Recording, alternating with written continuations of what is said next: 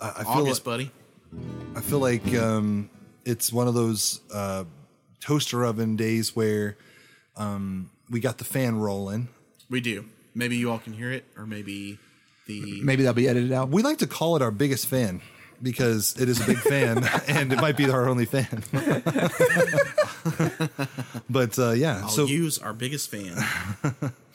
You know, there's something to be said about fans that are just always around,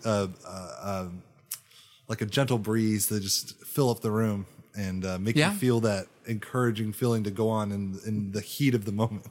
See that? And the heat of the moment. Yes. See what I did? Nice. I made it all about the fan. Who am I talking about? We're talking about the fan that's blowing in the background. All right. Are you guys ready to go?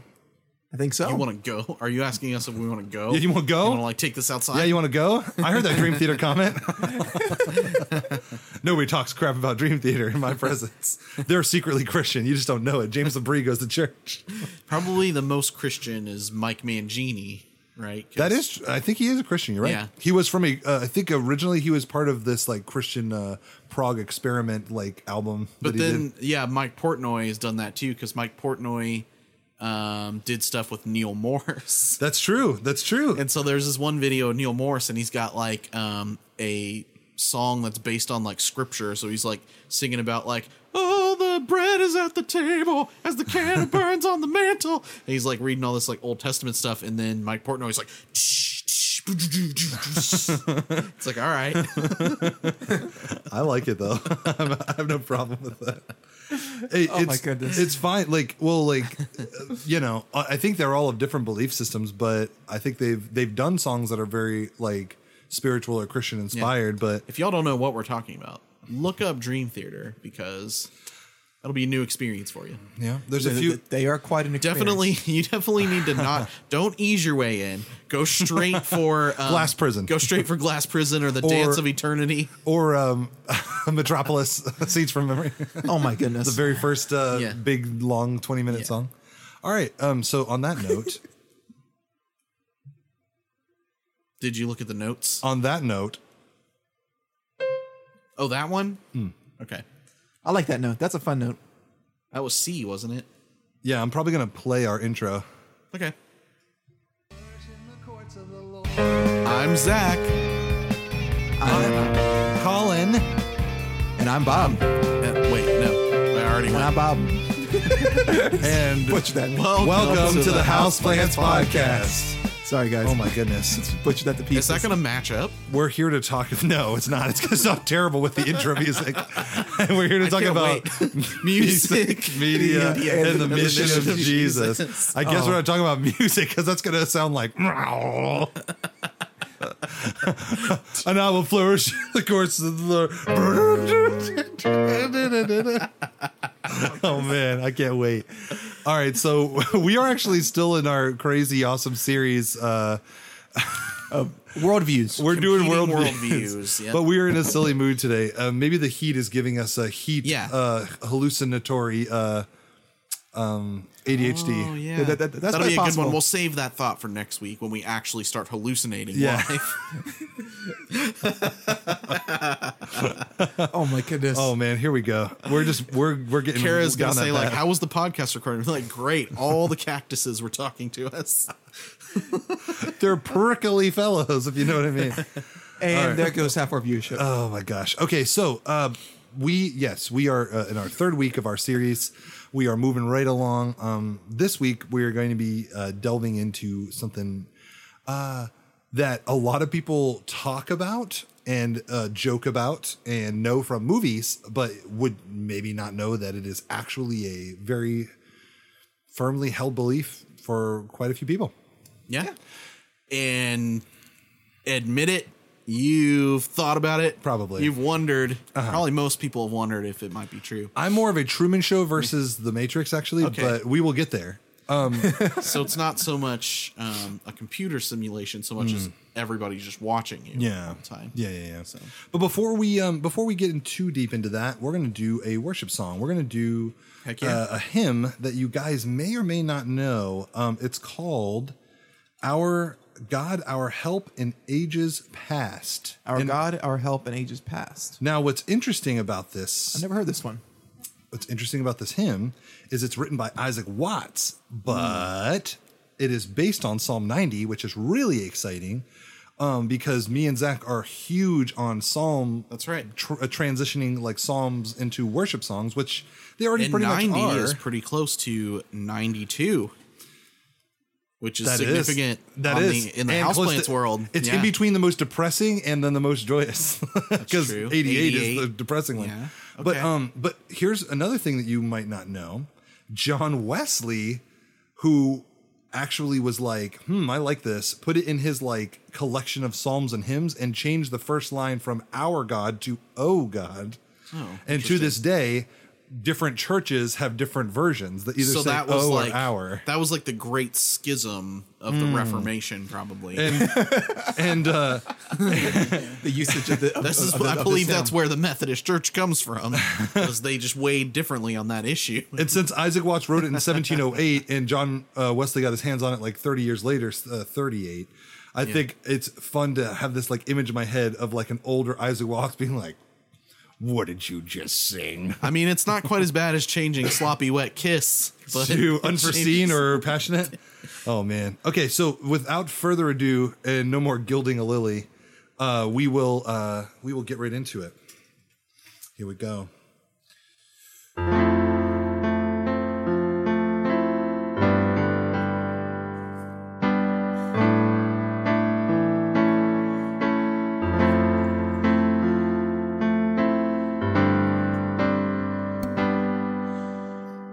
God, our help in ages past, our hope for years to come, our shelter from the stormy blast, and our eternal hope.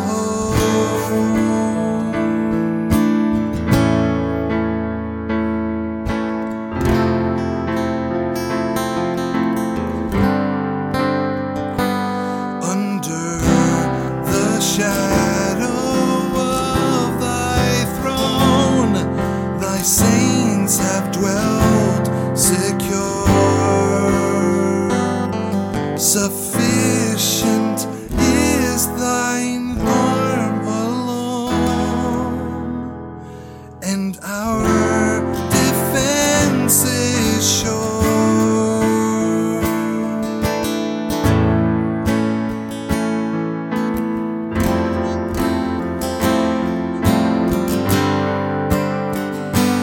Before the hills in order stood, our earth received her frame. From everlasting thou art God, to endless years the same. Let's go.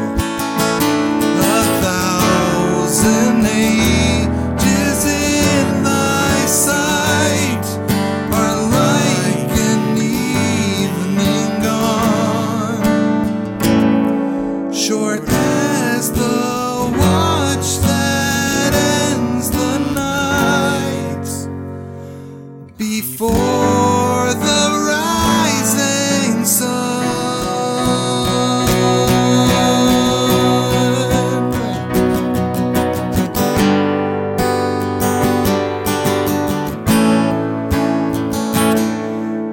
Our God, our help in ages past, our hope for years to come, our shelter from the storm he blessed, and our eternal hope.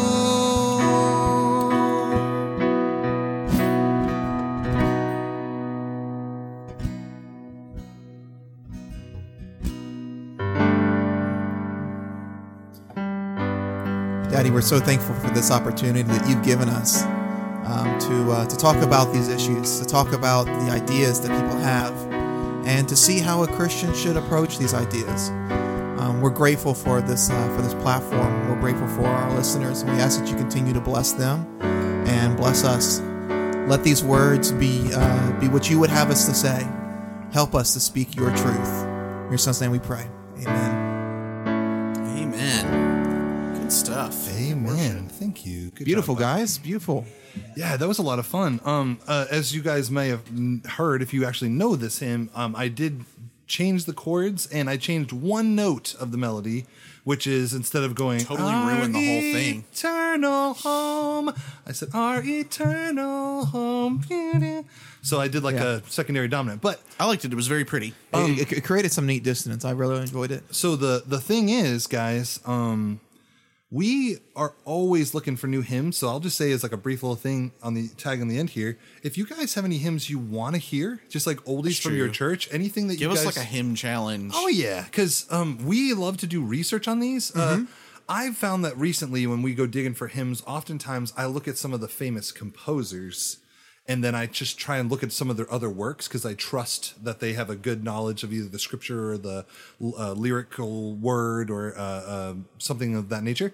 And this one was an Isaac Watts, which we already know Isaac Watts does amazing stuff. So, if you guys have any suggestions, please let us know. Hallelujah. Hallelujah. Hallelujah. Yep. Did he do that one? Actually, that was Handel, wasn't it? I was going to say, I thought that was Handel, but... I'll tell you guys. I'll give you guys a list in a second. So He did, the Wondrous Cross. oh, the wonderful cross. Yeah, that was the Chris Tomlin. So he did in. Oh no. When I Survey the Wondrous Cross. That's right. Yeah. So let me ask you, Bob. What are we talking about today, man? Because you have quite the. Don't you mean Elon? That's who we're sitting here with, right? Oh, hello, Mr. SpaceX. All right. Actually, I'll just. Well, today we're actually talking about taking the red pill. Hold on. That's what it comes down to. Hold on.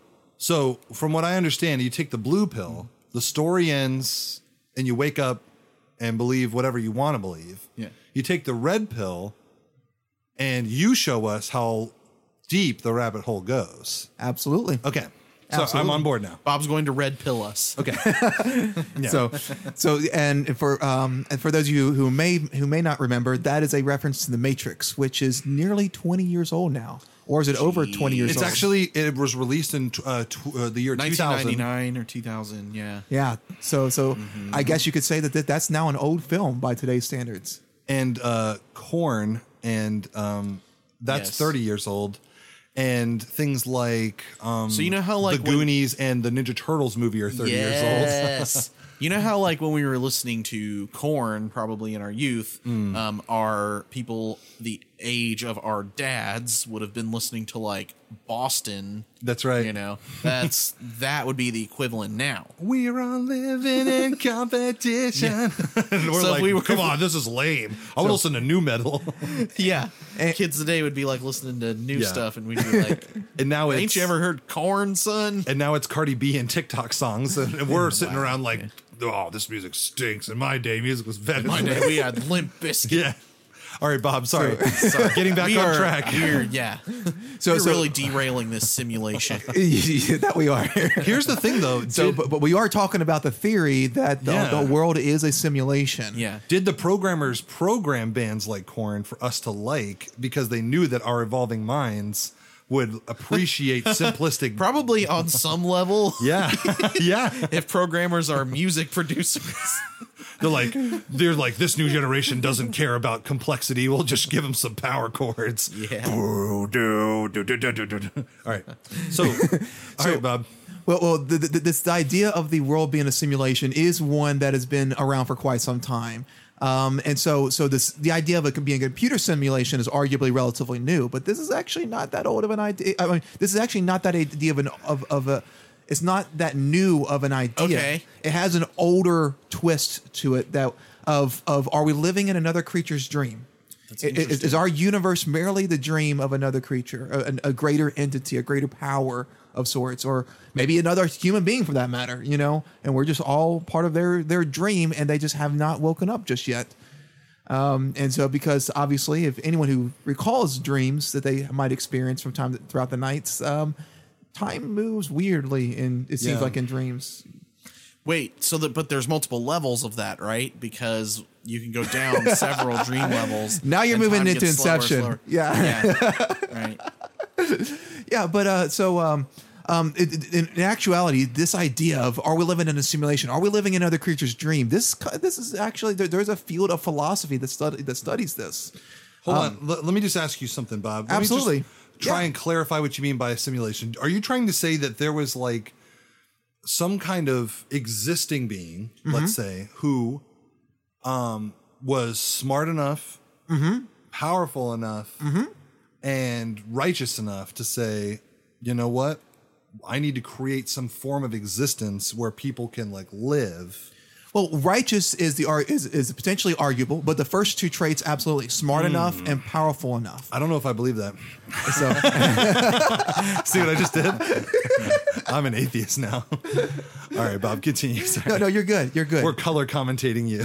So what does this thought experiment kind of boil down to then? What do people say who believe that the world might not be completely real? Well, this comes out of the area of what's called speculative idealism. It's the same branch like Schrodinger's box comes out of, and it's what they're coming up with is like, can I trust what I see to be true?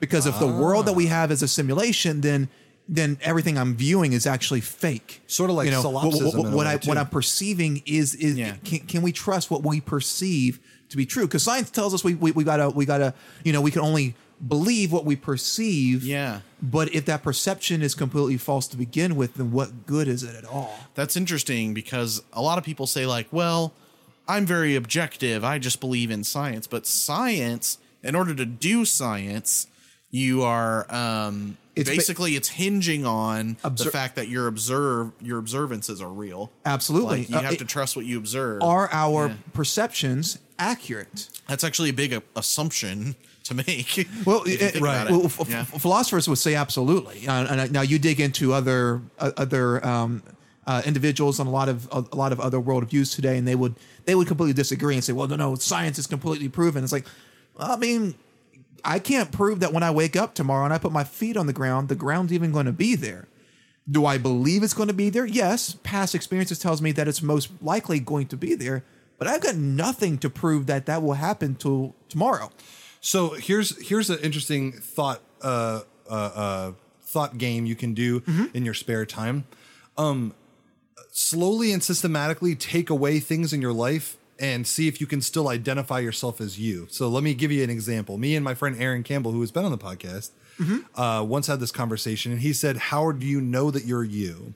And I said, I believe if you take away everything else and you still had memories of yesterday, you would know you were you because you have a reference that you're you from yesterday. I think, therefore I am. Well, you can think to right now, but what if you lost all memories of who you are and where you were? Like if you got an amnesia tomorrow, you wouldn't know who you were, right? Absolutely. But only because you have a memory of that. But in the Matrix, Morpheus is like, if real is what you can feel, taste, see, and touch and see, then real is just impulses, electrical impulses in your brain. Yeah. So if memories are just impulses in your brain, then I think if you woke up tomorrow and you had no memory of anything, even if you had full faculty of your body, you would not know what reality was.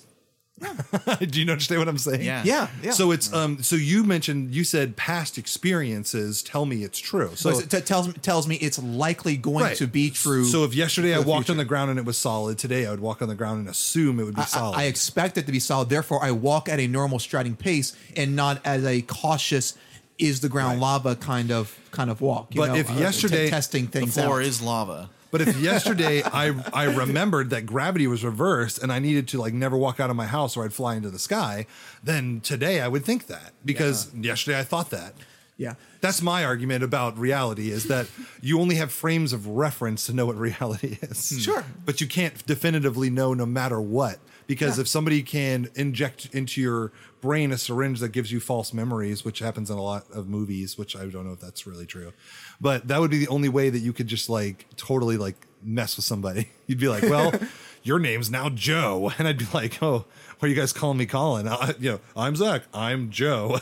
Wait, what? What? Sorry, somebody injected me in the brain with a syringe yesterday. Yeah. So when it comes to simulation theory, there tends to be two leading kind of ideas. The first one is that we are in a simulation, kind of like what the Matrix portrayed, and they're the ones who kind of made this more famous, is that, we're living in a simulation, but our bodies, there is in fact a reality outside of this. Our consciousness are simply living in this fake simulation, and we need to wake up and get out, kind of in a way. So that's very similar. What they're imagining is something very similar to the Matrix. Exactly. Yeah. So, but the other idea is that everything that is who we are, everything that is Colin, everything that is Zach, and everything that is Bob, and everything that we see and observe, this is all fake. We are fake. Even the physical body is fake. Even our fake. Our consciousness are fake. We are truly a simulation. That's more like The Sims. The Sims, yes. So there's a great I don't want to take too much time on this, but there's a Black Mirror episode. I can't remember if it's from like an earlier season or not, but okay. Is it the dating app yes, one? It is. Yeah. Do you know that? Yeah. And so it's like how, like in the end, I'll just ruin the episode for people, but in the end, it's revealed that it was all, the entire episode was being simulated and generated on a dating app. AI. And that all it was you put in all the info, and then in the episode, it's showing the physical. It's showing a couple like getting together because they met on the app. Right. And then in the end, you find out that the characters you were watching were not real. They were simulations of the real people that the computer was running a like scenario to see if they would get together or not. If they would stay together. Oh, and then the final test was whether or not you try and like leave the simulation together as a couple and like break the system. Yeah, so if you smash the simulation together as a couple, then it says like 99.9% accuracy. Yeah. If you say, oh, we're going to escape together and we're going to be together no matter what, then it's like, oh, you're destined to be together then. And I thought I was like, wow, that's actually an interesting concept. That's really weird, but that's a lot what you're talking about, is that they weren't even real. Right. Yeah. And so in this case, none of our universe that we see, observe, or have experienced, none of our history, none of our future, nothing that we know to be reality is in fact real, but is everything, the galaxies, the stars, they're all a part of this simulation. It's No Man's Sky. Yeah. And so Elon Musk actually gave rise to this one more recently. This one he's talking about, and this actually comes out of a paper from 2004 by a philosopher, Nick Bostrom, from Oxford University. So he actually had a paper published in Philosophical Quarterly called "Are You Living in a Computer Simulation?" And so he's really, so Elon Musk has been brought up this question multiple times, and he constantly is referring back to Nick Bostrom's paper, and which you can read. We'll link it in the episode notes. Okay, so if you're that nerdy and want to dig Bob, into it like I do. You are a computer programmer. I am. What are some of the evidences that people cite to say maybe this is a computer simulation of some kind? I'm not really sure what. Honestly, I'm not sure what the evidence really is, as much as it is the fact that the likelihood that we would the likelihood just feels super, super high. So in this paper, for example, he actually is referencing kind of some of the ideas of, well, first of all, if we are in a simulation, we are in a simulation of the past. And we know we're in a simulation of the past because of the fact that within the we can't do what the simulation, so we can't create simulations ourselves. We don't have that technological advancement, but we are speeding quickly to that point. So it's kind of like the time machine theory, that like if you haven't invented a time machine yet and you haven't seen anybody from like the future, then it's logical to assume that you may never build a time machine. Even as a people, you won't ever get that far.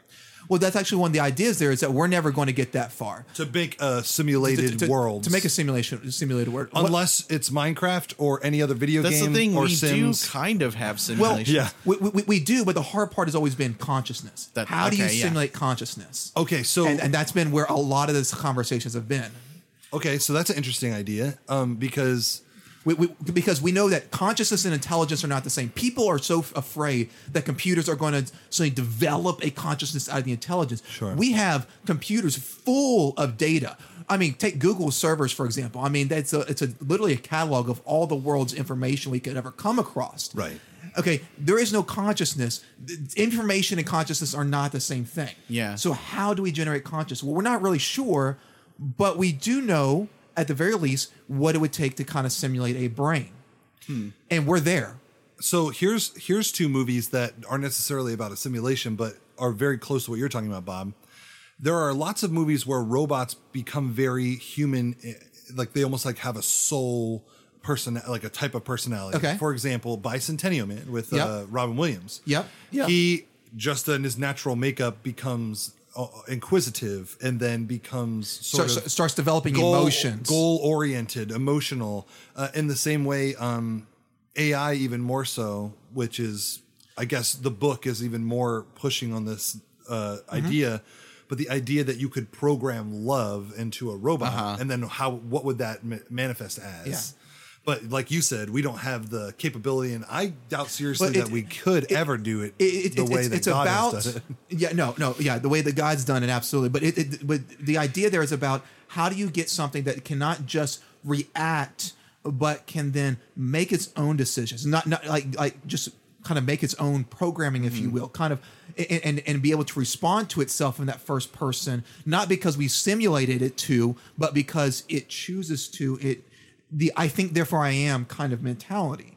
How does it know that it is an entity as opposed to just following its programming? Because we have creatures, we have plants. Plants behave in a particular way, but there's no level of consciousness as far as we're aware to them.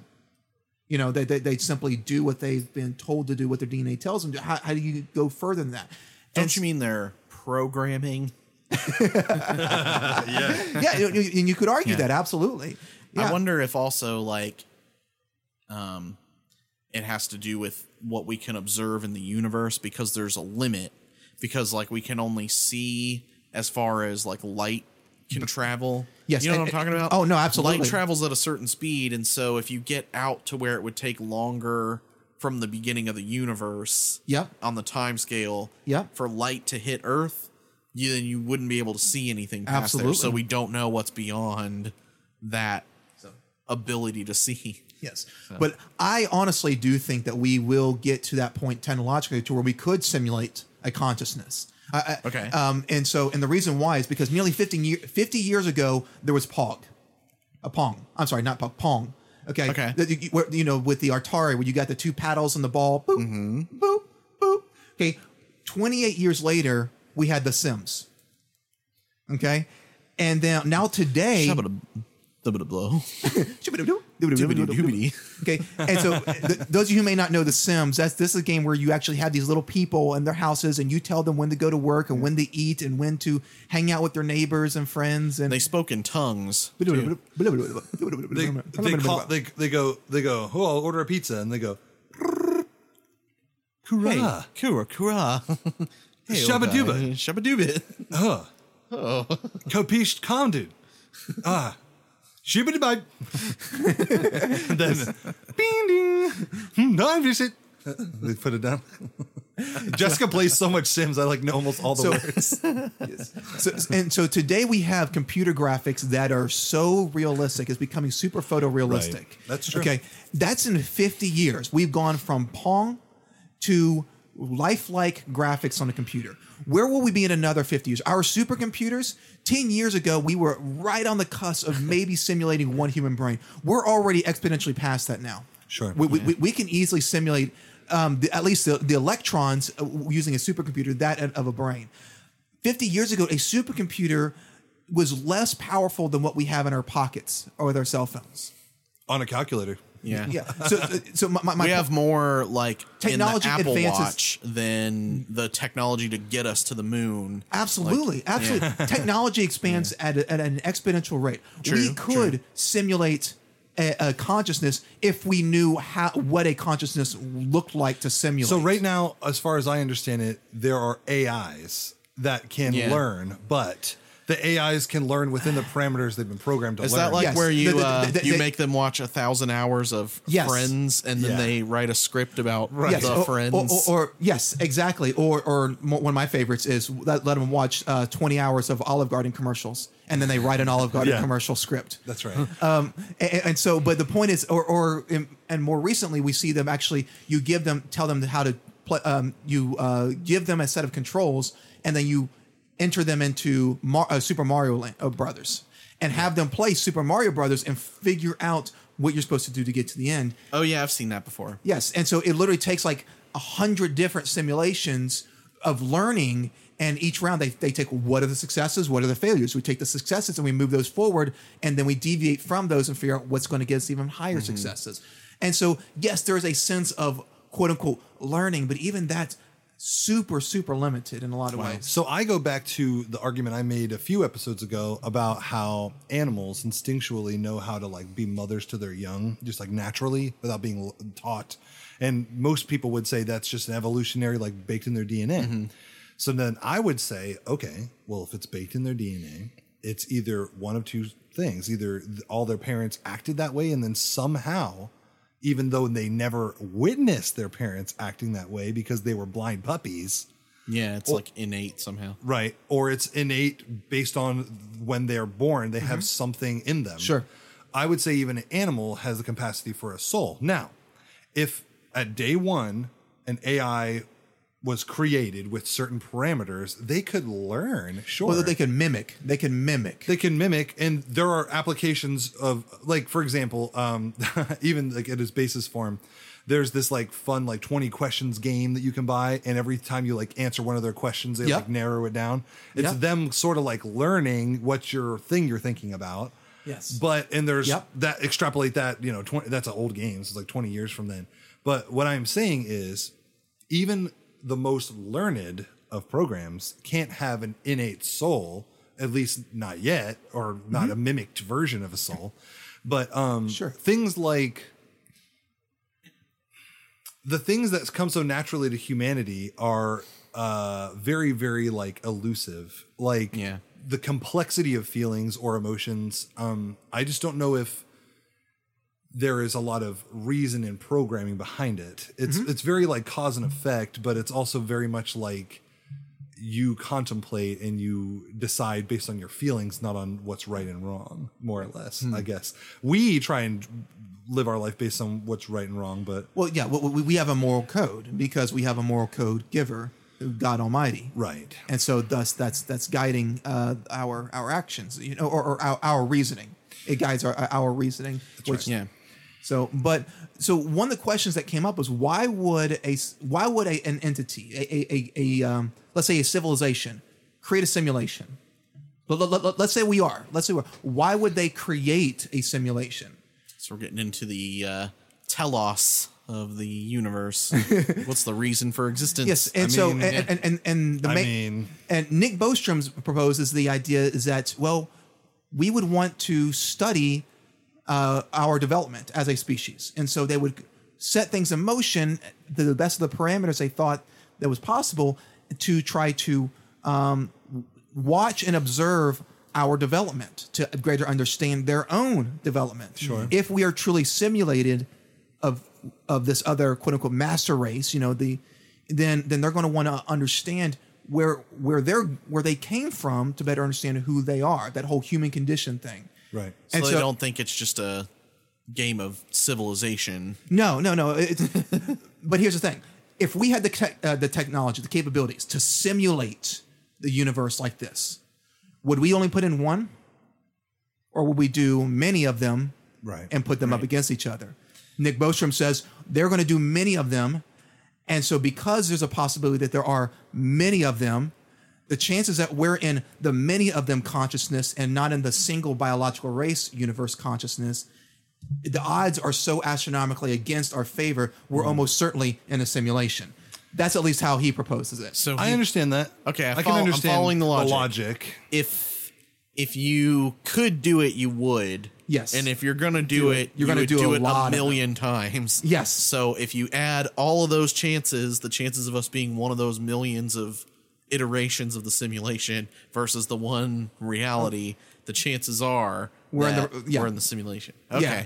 That's interesting. It is really interesting. Interesting. And he does have some weird math and stuff that go along with it. It's based on a lot of assumptions. There are so many assumptions. Based Yeah, on that. you have to if you assume this, if like it would be like it'd be like if I said that basketball magically went into the hoop and nobody touched it, and then you said, "How is that possible?" And I said, "Well, if you assume that it was sitting there and then the wind blew, and then if you assume that a car may have been driving by and hit it as the wind was blowing and ran over it, but it didn't pop it, and then you assume that it started to bounce and roll down a hill, hit a rock, and that rock was meant to be there, then of course it's going to bounce right off that rock at the correct angle and go in the basketball hoop." Yeah.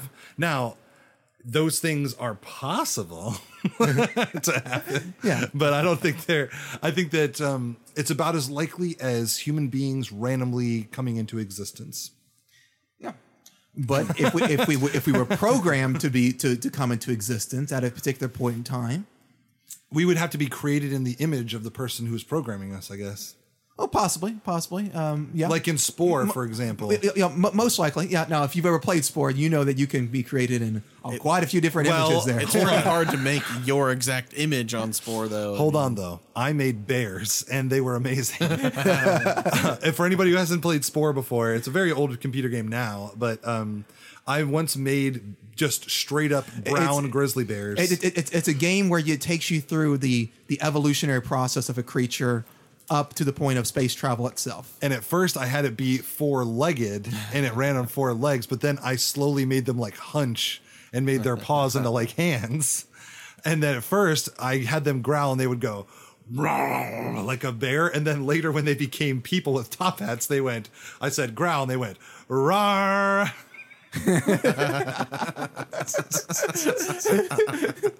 Roar! I said, "Oh no!" Pretty freaky stuff. So, I have a quote here, and I wanted to actually have scripture, and I have a quote absolutely. because I wanted to run this by everybody before we get into the positives or anything. Yeah.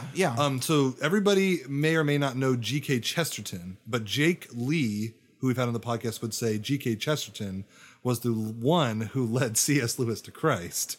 So you should look up Chesterton. So you should look up G.K. Chesterton at some point. But he said, when men choose not to believe in God, they do not thereafter believe in nothing. They do not thereafter believe in nothing. They then become capable of believing in anything. So I found that on like a little forum, and I thought that was interesting. Yeah. And then there's a scripture that's sort of in that same vein from 1 Corinthians chapter 2, verse 14. And it says, the natural person does not accept the things of the Spirit of God, for they are folly to him, and he is not able to understand them because they are spiritually discerned. And so I think what I'm trying to get at is that for people who may not have a clear-cut understanding or answer of how the world works, there is a lot of different possibilities that can pop into your head. Sure. Yeah. Because you're not really connecting with the Spirit of God as he's trying to connect with you. And I think maybe at least for the last 100 years or so, in America even, we have had a very rebellious culture of rebels against the government. You know, like kind of like, oh, the big man is watching us and that kind of thing. Yeah. And I think that mindset can sort of like lead into like doubting everything. Interesting. Yeah. I think that's kind of like a thing. Like if you're not connected with God, you are just a person, and a person is a doubting, scared person who can't really discern the way the world works because they don't have Humans are dumb, dangerous animals. That's true. Well, I mean, there are ways to perceive, absolutely. And I think Romans even tells us that that creation itself shows us the evidence of God. Yeah. And I think it does, but for people, like it says, but it is most certainly difficult without some sort of guidance along the way. I think it's interesting. I'm sorry, go ahead. Yeah. Oh, sorry. It's interesting though, like that the simulation theory really kind of boils down to a theory explaining the origin of the universe, like a lot of things do. Well, but it doesn't really explain, like, if we're in a simulation, then where did the people who made the simulation come from? Yes, exactly. And so like chicken and the egg. Yes, and so a lot of people, they explain the fact that life exists on this planet because it was seeded on this planet by original race, a master race that went around the galaxy. The engineers. And so you're like, from okay, Prometheus. Okay, fine. You want to say that? Okay, I get that. But where did they come from? Right. You know, it doesn't actually answer the question as the origin of life in that It's sense. instead of God in the gaps, it's like aliens in the gap. Yeah, exactly. Yes, very much so. This is actually maybe not. We need to probably keep this reined into simulation, but I'll just say that I've had many discussions and debates, especially in college, about this subject. Trying to there's a lot of famous scientists like who's the Dawkins. There's Dawkins for one. There's also who's the Stephen Hawking's. Oh yes. So Stephen Hawking, excuse me, I was mixing Dawkins and Hawking. Stephen Hawking dance in my khaki pants. So a lot of them have tried to fill in the information or the gap into understanding how we can live a finite existence, but that thermodynamics science only explains like finite rules. Yeah, sure. But our existence had to begin from somewhere. And I'm trying to remember who the theologian is who originally said there had to be an unmoved mover. I don't think it was Pascal. I think it might have been Thomas Aquinas who originally said this. Oh, yeah, I think you're right. He says there had to be an unmoved mover who started the first process. Either him or Anselm, but Anselm, I think, was the mentor of Aquinas. Sure. So in the long and short of it, of what I was trying to say, I won't tie this up too much, but essentially what I'm saying is that you, even after the simulation thought process, if you were to say there were aliens or something, the only explanation I've heard scientists give in terms of how to solve the problem of finite versus infinite time is to say that the universe expands and contracts infinitely, and we all just relive the same instances over and over. And then after so many billions of years, we just like go back and restart. Really interesting, because they still can't explain why that happens. Right, but that's the point, is that actually refutes the Big Bang. Sure. But most people believe in the idea of the Big Bang because of the extrapolation of the. See, this is all astronomy class stuff that I had learned, but the background lighting of what we see, the edge, background noise, the edge of time, essentially, what we're seeing visibly. That's where the code breaks apart. That's right. Yeah. So as far as simulations go, like you guys said, you would be able to explain up to a certain point, and then you would say like, okay, well, if we're in a simulation, then are those people is an infinite loop? There's a YouTube channel. And if you're experiencing miracles, then maybe those are merely bugs in the code. Maybe, yeah.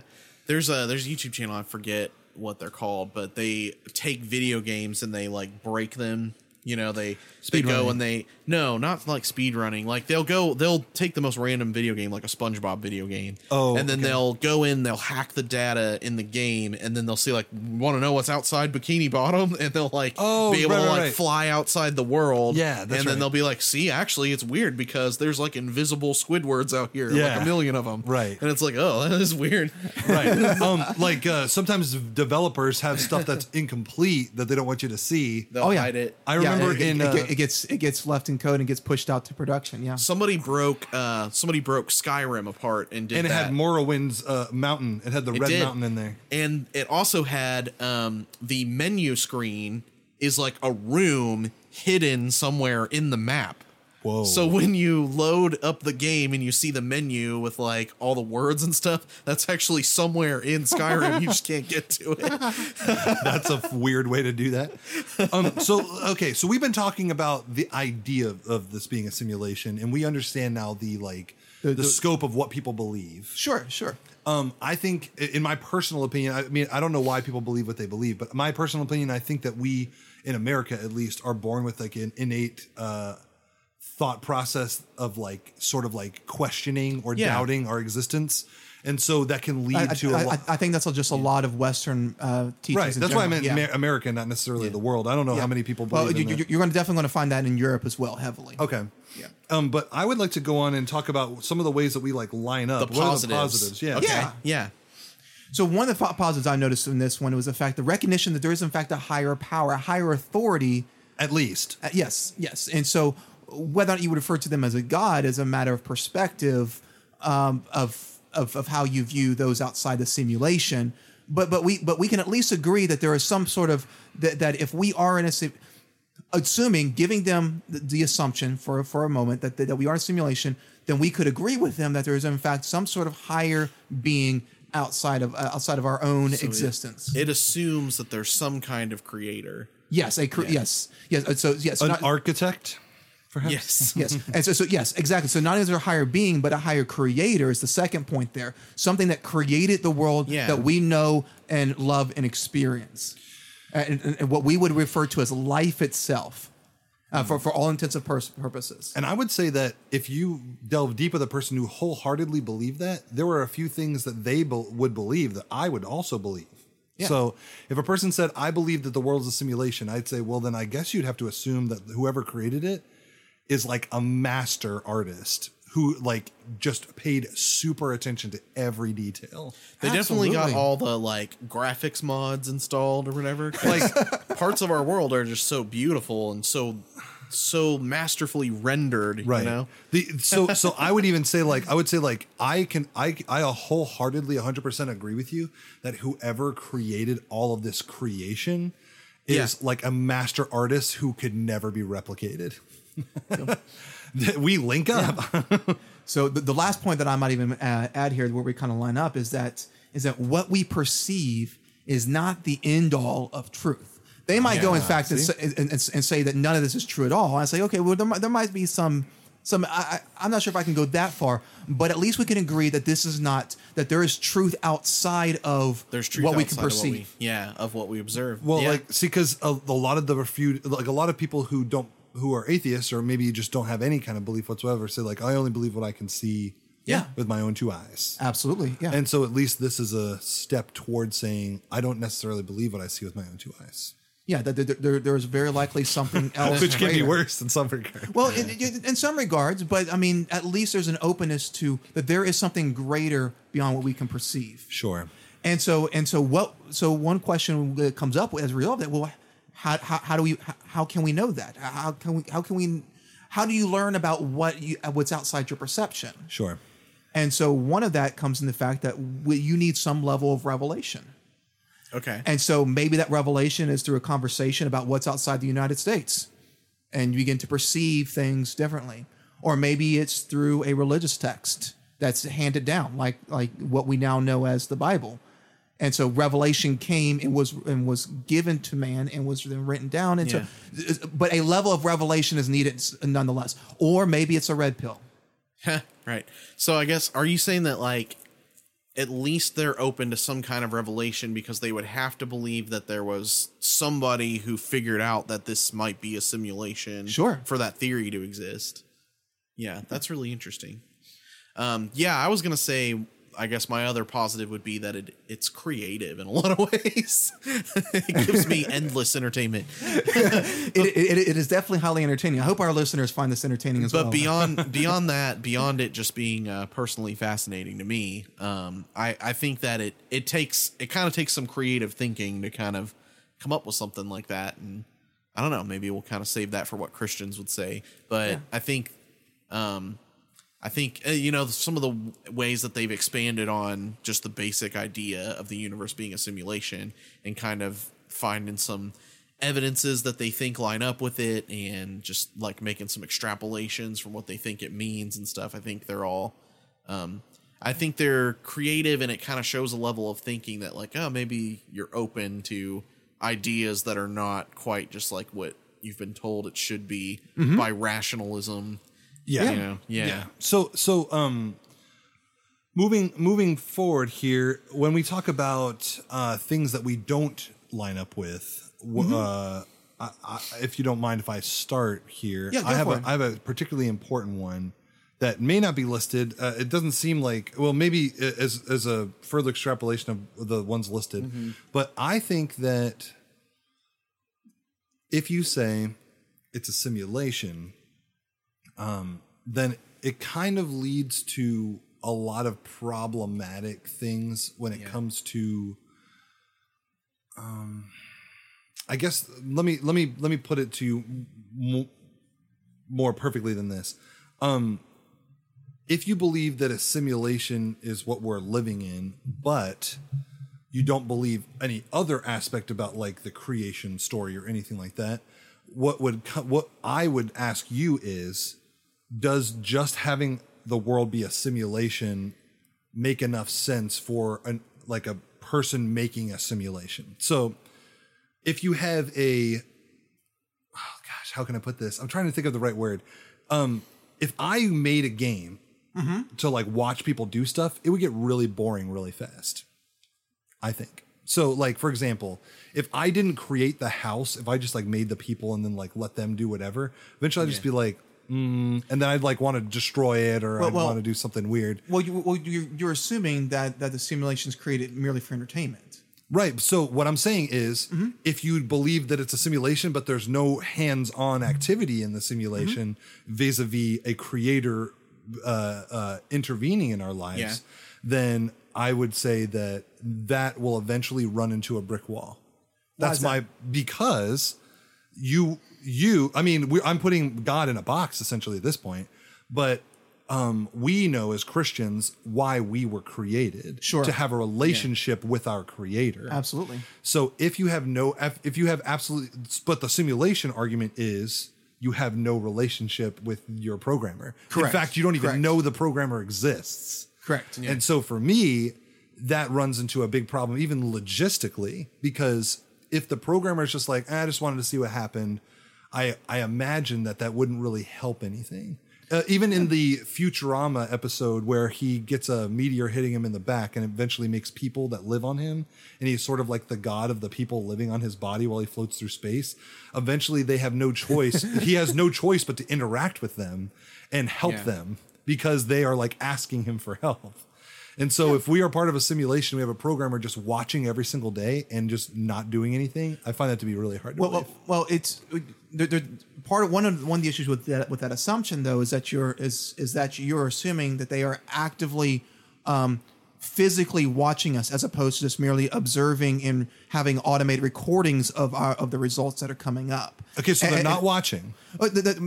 I mean, if there's millions of simulations going on simultaneously, how are you going to watch them all? It would be like if somebody was doing like a research project and using the game Civilization, and they were running a bunch of AI versus AI maps, sure, and letting them go and seeing if Russia won most of the time. What's the results going to be like? How's it going to look? Oh, okay. Well, and I guess maybe that makes changing sense. Different variables, but that's a different thing from. That's very like I get what you're saying because that's very impersonal, right? So that makes their version of a creator very impersonal, right? But also, it's like a researcher, But see, again, to me, it doesn't line up. I don't want to take too much time on this, but I would say that the creation of this world is so very specific, and our creation is you're digging to the clockmaker view of God. So sets things in motion and then just backs off. Right, but we are so which is not what we believe. We are so intricately and very deliberately made to love and have relation with each other. And if that is all a simulation, my question would be like, why would you put in all this work and then just not give a crap about it? Well, because if you're trying to really simulate your own society's evolution, you've got to include that love and pain and heartache and all those things that your race experiences. Otherwise, you're not going to get an accurate simulation of your own history, of your own civilization's development. Sure. If you don't have love in there and you don't have hate but that's what one of the key aspects of what your race is. Sure. Then it's not going to be an accurate simulation. I don't pretend to understand or know the great programmer. I'm trying to put him in a box. So. Yeah. No, I guess what I'm saying is that. But you're right. This is extremely impersonal. It feels like a lot of work with no gain from our perspective. Absolutely. Sure. So if that's what they're putting out, if that's your version of a creator, that doesn't line up with Christianity. Yeah. Because we believe that God is personally involved in our lives. Right. And so it's for how much work seems to have gone into this simulation to make it as intricate and as beautiful and as wonderful as it is. And it is a blessing, but don't be fooled. Absolutely. Every day you wake up is a gift. And for that to just be like, data, would be kind of silly to me. Now, I'm not saying that like I said, I can't pretend to know what the great programmer has in store, but I would say that to me, not only does it line up with Scripture, but like even like the Matrix or the Truman Show or any of these examples of a simulation, they have a goal. Sure. And that's, it becomes pretty evident. But there was also an obtainable reality outside of the one they were experiencing. Yeah. And that's one of the key aspects of those presented as opposed to Nick Bostrom's paper. So, yeah. Gotcha. And if you're going more the Matrix route, then absolutely. If you're going more the Nick Bostrom perspective, then one of the big aspects is that that nothing really matters, that none of this is real, and there is no truth out that we can perceive. Yeah. And that's a little bit of is nihilistic the right word there? Sure. Honestly, you could make the case that it's kind of Gnostic. Like if you're going to try to take that thinking and apply it to Christianity, because the Gnostics believed that I can't remember if it was maybe just a certain set of Gnostics, but I think they're the Marcionites.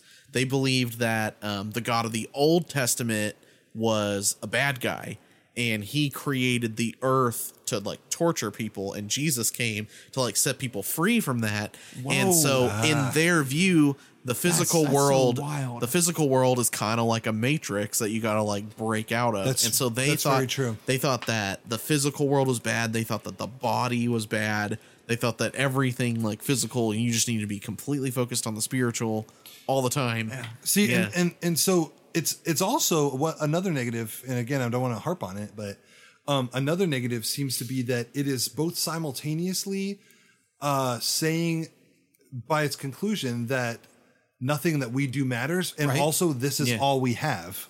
Yes. Yeah. Yeah. So once again, it's very, so very it's like depressing. It's both YOLO and this life doesn't matter. That's true. Which is simultaneously negative. Yeah.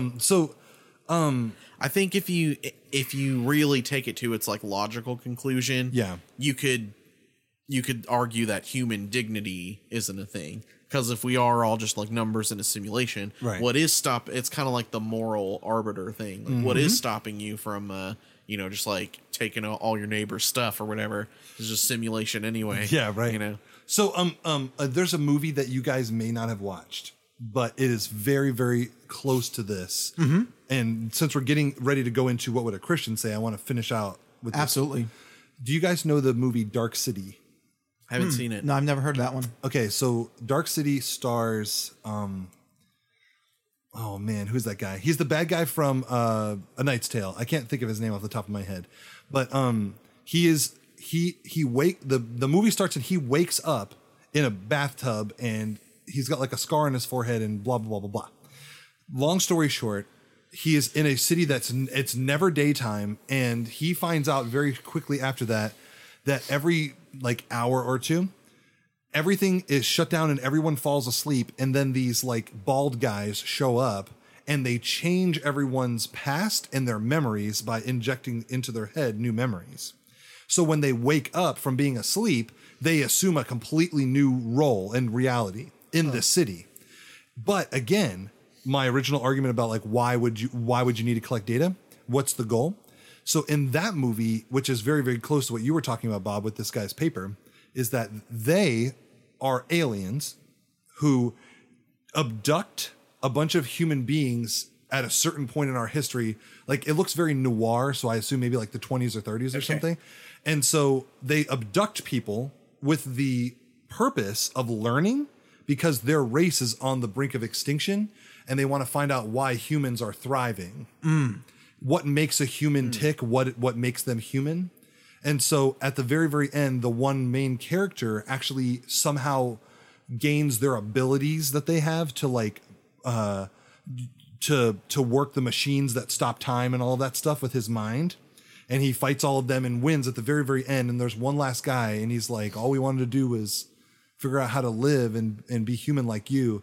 And so the whole thing they do is experiment by injecting new memories and new identities. And at the end, he says, if you want to find out what makes a human, you're not going to find it in here. And he points to his head. And the alien doesn't get it. He like can't understand.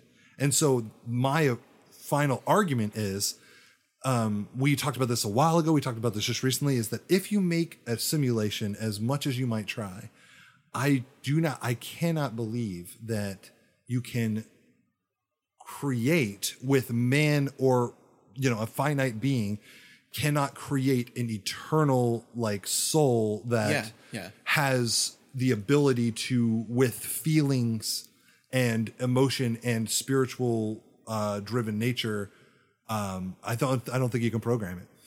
I don't think it's possible. Yeah. I think you can do your best. Sure.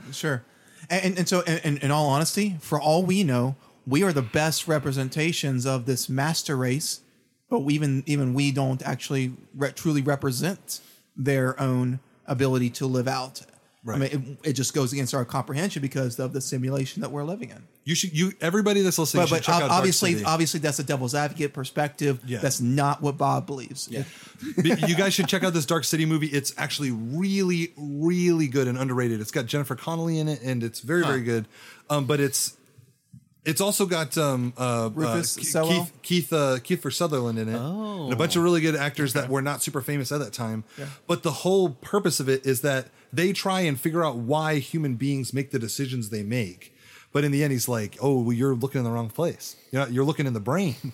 That's not why we do what we do. We do what we do because of emotions. Well, not only emotion, but we have a soul. I think that was the problem with their argument was, and that's why I think a simulation ultimately fails, is because there's no soul. You can't create it. It's something only specifically that God can create in us, which goes back to our, what are humans episode. But sure. So anyway, let's transition that into what would a Christian say? I would say that the idea of a simulation seems really soulless. I don't mean in a derogatory term, but do you believe that you have a soul? And if you do believe that you have a soul, let me ask you, do you think a simulation or a programmer can create a soul in you? Well, and I think that we don't, our culture doesn't really have like a good idea of what the soul is. Sure. And that might be part of the reason why theories like this can gain a lot of traction. Yeah. Yeah, because, I mean, what is a soul? Like, how do you even know if you have one or not? I think a lot of people would say, well, science says that we don't. You don't, but I think they might just be defining soul as like the thing that lives after you die. But it's actually so much more than that. It involves more than just your emotions, but like your affections and the things, your strongly held convictions and your moral your ability to do moral reasoning. That's very true. Yeah. And also, we said, it's very hands off if you think of the way a simulation is. I would argue that we are relational people. Yeah. So it would be interesting for me to have a conversation with a person who believes that the world is a simulation and say, how many good relationships would you say that you have? And do you value those relationships? Sure. And then ask them, I say, like, do you think a programmer who has no relationship with the things he creates would create a world full of relational people? That's kind of a hard pill for me to swallow. Because, I mean, think about it. Like, we believe that God created us in his image, and we believe that God was a relational person, and so he made us relational, right? So if you're a programmer and you're like, we're so unrelational, we should just make something weird and crazy where people just want to hang out with each other all the time and see what that's like. I think eventually the veil would be split, and at times you would find out who the programmer was because he would go down and talk to his creation. And so if we can even get to that point in the conversation, and they're like, well, maybe he wants to. She's like, I would argue you're right. And so that would be my first talking point, would be to say, like, hey man, this seems very soulless. I wonder if there's more relation in this than just a simulation would argue. I would talk about matter, and does matter matter?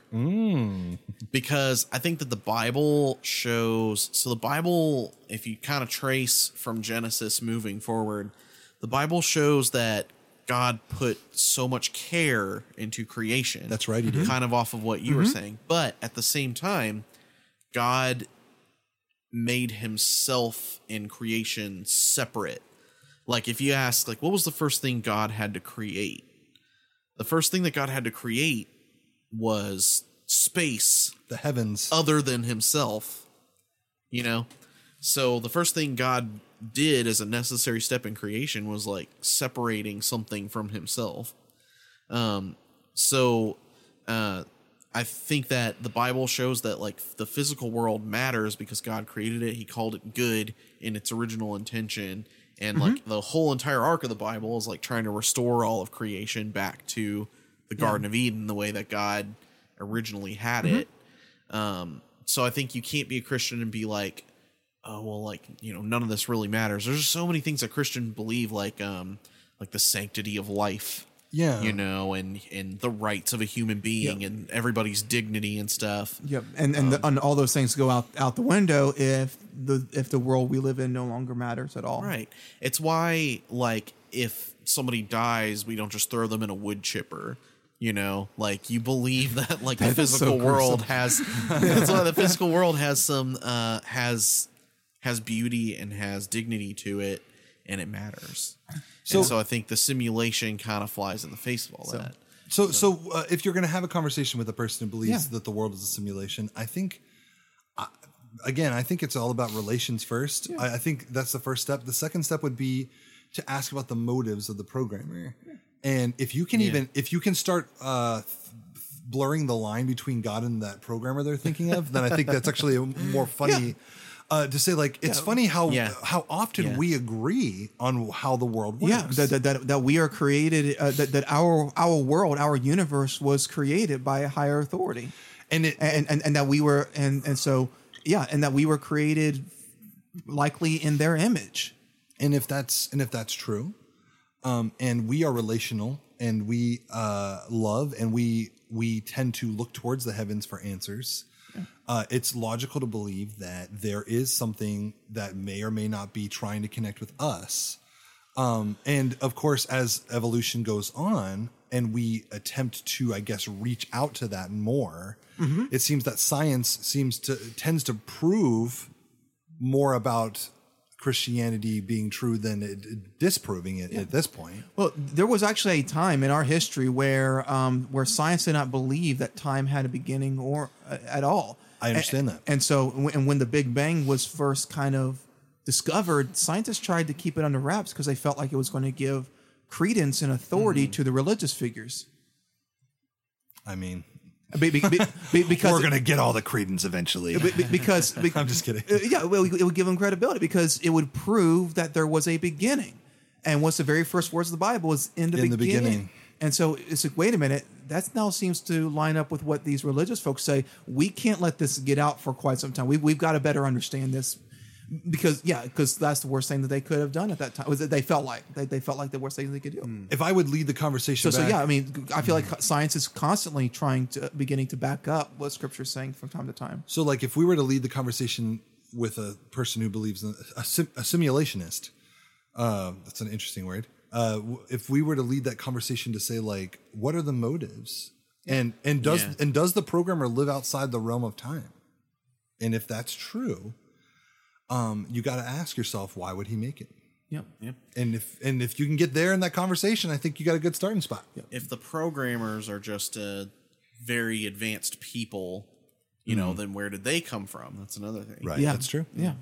I think that of all the worldviews we've looked at so far, this one may be like the closest. I think we've gotten closer and closer to Christianity. We started off with the therapeutic deism, and then karma, and now this one.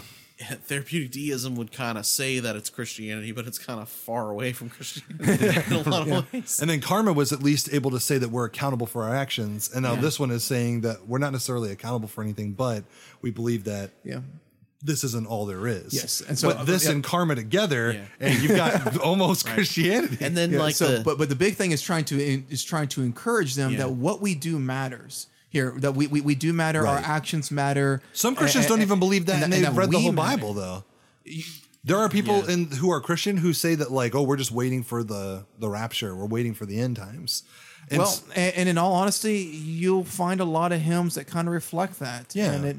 And I find it to be frustrating because there's so much more to I mean, because one of the big things is that our purpose isn't to live out a programming, but to love God and love man and bring His glory here. That's right. It's not something we're waiting for. I think even a simulationist could get behind the idea that if this is a simulation and this is all we've got, better to make it a good simulation with what you do every day. Yeah. Why make it miserable? I mean, simulation or not, we're still feeling things and being affected by the world around us. Let's make it a good one. So like, I know this, like I wholeheartedly believe this is a simulation, but I found this book that gives me a good guide on how to make the simulation better. It's called the Bible.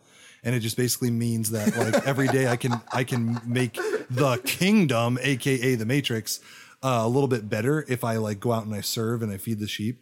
So I'm just going to do that. That's my guiding like principle. I found the manual for the Matrix game. I guess the last thing I'll say, what a Christian would say, would be that even the people who wrote the Bible knew that like our perceptions as humans were limited. Sure. You know, listen to what Paul says in 1 Corinthians 13. He says, "When I was a child, I talked like a child. I thought like a child. I reasoned like a child. When I became a man, I put the ways of childhood behind me. For now, we see only a reflection as in a mirror. Then we shall see face to face. Now I know in part, then I shall know fully, even as I am known fully. And now these three remain: faith, hope, and love. But the greatest of these is love." So I think that, you know, like we can make these determinations about like whether what we can observe, like about the physical world, is real. Like, is there something beyond or whatever? We all kind of know, like intuitively, like maybe like this isn't all there is. But you do know that faith, hope, and love exist, because those are pretty self-evident. Paul even talks about how like God has given you like a conscience to kind of like point you to there's something greater than you. Right. And Absolutely. So I think that we all observe a lot of those things, and at the very, very basic level, like we all kind of agree that there is some kind of morality.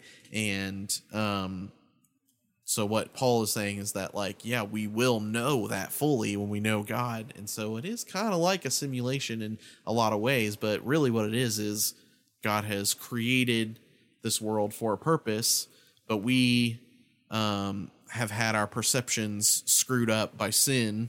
Yeah. And we need to get back to knowing God more fully. And so that separation from God and creation is a rift between God and creation. And so unlike the simulation theory, which says that like, it's just like a computer generated thing and it's always going to be that way, we as Christians believe that it will be reconciled one day and we will meet the Creator. Right. So then we'll see everything. Well, buddy. The song we sang in the very beginning of this podcast, the reason I picked the lyrics specifically is because in the lyrics, it talks about how God is not only in control of our lives, but he has been helping us and guiding us and protecting us since the beginning of time. And our help in levels past. Yeah, and many early patches past. But it says, like in verse 3 here, before the hills in order stood, or earth received her fame, from everlasting thou art God, to endless years the same. And so I think in a way we can link up with the simulation in that God has always been watching over us. Yeah. But the song also says that God has been helping us and guiding us and connecting with us. And so that's where I draw the line on the simulation. I say that I believe, if we can agree that there is a programmer, I believe he's very hands-on and he is super active in my life. I mean, we literally believe that the Creator stepped into creation. That's exactly right. Yeah. He made himself a character, a PC. Yeah. So I guess that's So we would all be NPCs. that's right. Absolutely. Man, great episode, Bob. Thank you for doing all the notes and for all the research and stuff. Sorry that we kept you so off track all the times, but Nah, that's within the realms of expectation. It's within the programming of this podcast. yeah, we have accounted for about 20 minutes of error. But yeah, thank you guys for listening. Zach, where can they find us, man? You can find us anywhere that you listen to podcasts, which you likely have already done. But if you haven't done this already, which many of you have not, go ahead and like give us some kind of rating. Likely there'll be like some kind of stars that you can hit, and you literally can just hit, hey, these guys are pretty good, and type in nothing more than that. If you're on Facebook, you could leave us a review there too. That's all like very, very helpful. It's also Super very awesome. helpful if you check us out on patreon.com/houseplantspodcast. There you go. We will catch you guys next time. Love you. See ya. Peace.